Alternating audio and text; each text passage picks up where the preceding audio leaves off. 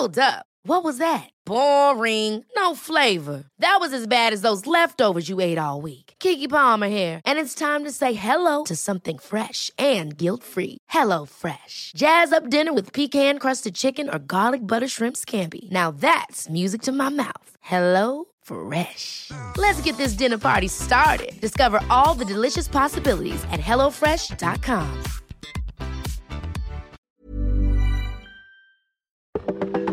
Intense cold moving through parts of the Great Lakes and Northeast, and more snow chances as we get into the middle of the week and the weekend. This is Weather Insider for Wednesday, November 13th, episode 183. Today's edition is brought to you by NetSuite by Oracle, the world's #1 cloud business system. NetSuite gives you the visibility and control needed to make smart decisions and grow with confidence, save time and money, and gain agility and scale by managing your company's finances in one place in real time from your desktop or phone. Start today, right now. NetSuite is offering valuable insights with a free guide, 7 key strategies to grow your profits at netsuite.com/forecast. This is AccuWeather meteorologist Dean DeVore sitting in with Bernie Rayno on this cold November morning here in the Northeast. Amazing cold. Cold we haven't seen for at least 3 decades. Some records going back to the 1870s. What an air mass here. Bernie Rayno taking us into the deep freeze here in November. You talk about unprecedented cold. There's a couple of locations. Watertown, New York. The record low Wednesday morning was 11 degrees. It reached a low of 6 below zero. That's pretty darn cold. Also in Burlington, Vermont. We had record lows also in New York City, Philadelphia. Well, we had 2 records. We had records Tuesday night that the records fell because of right before midnight. It was below the record temperature. That's right. I did see that, yeah. And then it dropped to 23. The record in New York City, 24, set in 1986. And like LaGuardia and ISP, Islip, and all those records fell. And so there's going to be, what do we say, dozens, hundreds? How many records are going to fall here in the next couple of days? Yeah, well, you know what? I think last night, or I should say Wednesday morning, was the coldest of this air mass. We also had quite a few records fall across the southeastern United States, cities like Little Rock. Mobile, Alabama, 26 degrees Wednesday morning. The record low was 31. You start breaking records by 4 or 5 degrees, that's pretty impressive. And by the way, Tuesday, Dallas only reached a high of 39 degrees. That is the lowest record, the lowest minimum, or the minimum high. I always have trouble saying that. I've been trying to say it's the lowest high temperature they've ever had. Or the coldest high, right? Which was also 39 degrees. And we may be doing that in New York City here on this Wednesday, because the coldest high they've ever had on this date is 33, set in 1911, and AccuWeather only has 34.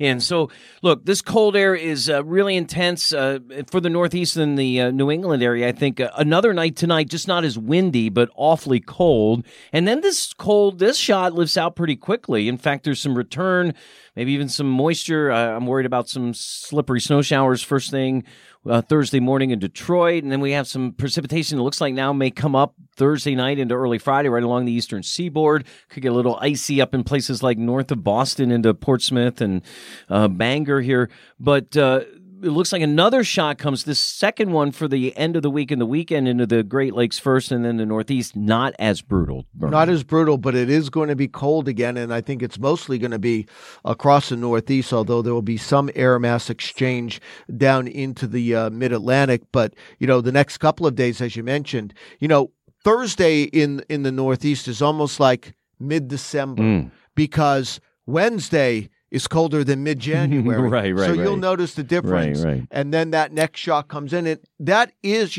we'd be talking on Saturday how cold this air mass is coming into the Northeast, except it pales in comparison to the one on what we're dealing with right now. Yeah. So how about some snow? Where do we see snow? Any more presses of snow? It looks like as we get into the day Thursday, there could be some, as we were talking about on Tuesday in our edition here in the Midwest. North of the New York State Thruway a little bit.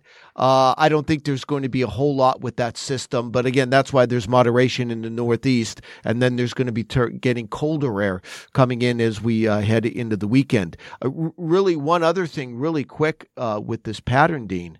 We've been talking about systems coming in across the Northeast in the West. Right. Bone dry. It's the start of the wet season in the West. Virtually no rain, and I don't see much of any.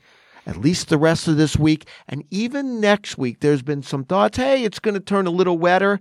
Not sure. No. We'll see about that. Maybe there will be some, but, they've had lots of rain in California the last 2 years. Sure. The drought was eradicated. Right. Gone. Right. But they're off to a very slow start this year. A really dry start. Yeah. So it looks like to me, and this is a term we use here in the weather office, more zonal flow. In other words, there's not going to be as much amplitude in the jet stream, causing some problems that we've been seeing, like this intense cold air coming southward or warm air coming northward. So it looks a little flatter as we go through the next week. One last thing then. We'll keep an eye on that storm coming up the coast. You had mentioned it. One wonders, does this try to set off the Carolina coast as we head toward the weekend and become a subtropical system?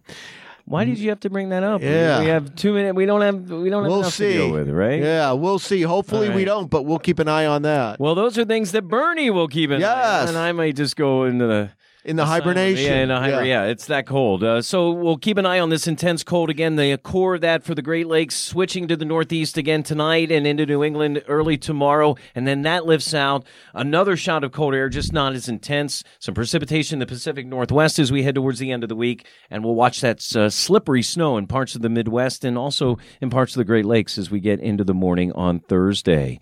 Again, brought to you by our friends at NetSuite by Oracle, the world's #1 cloud business system. This has been Weather Insider for Wednesday, November 13th. For Bernie Rayno, I'm Dean DeVore from the worldwide headquarters of AccuWeather.com. Thank you for listening to today's edition of Weather Insider. If you enjoyed this AccuWeather podcast and play fantasy sports, check out Field Conditions, giving you inside information on how weather can affect your fantasy picks. New episodes every Friday. Available on Apple Podcasts, Google Podcasts, or wherever you find your favorite shows.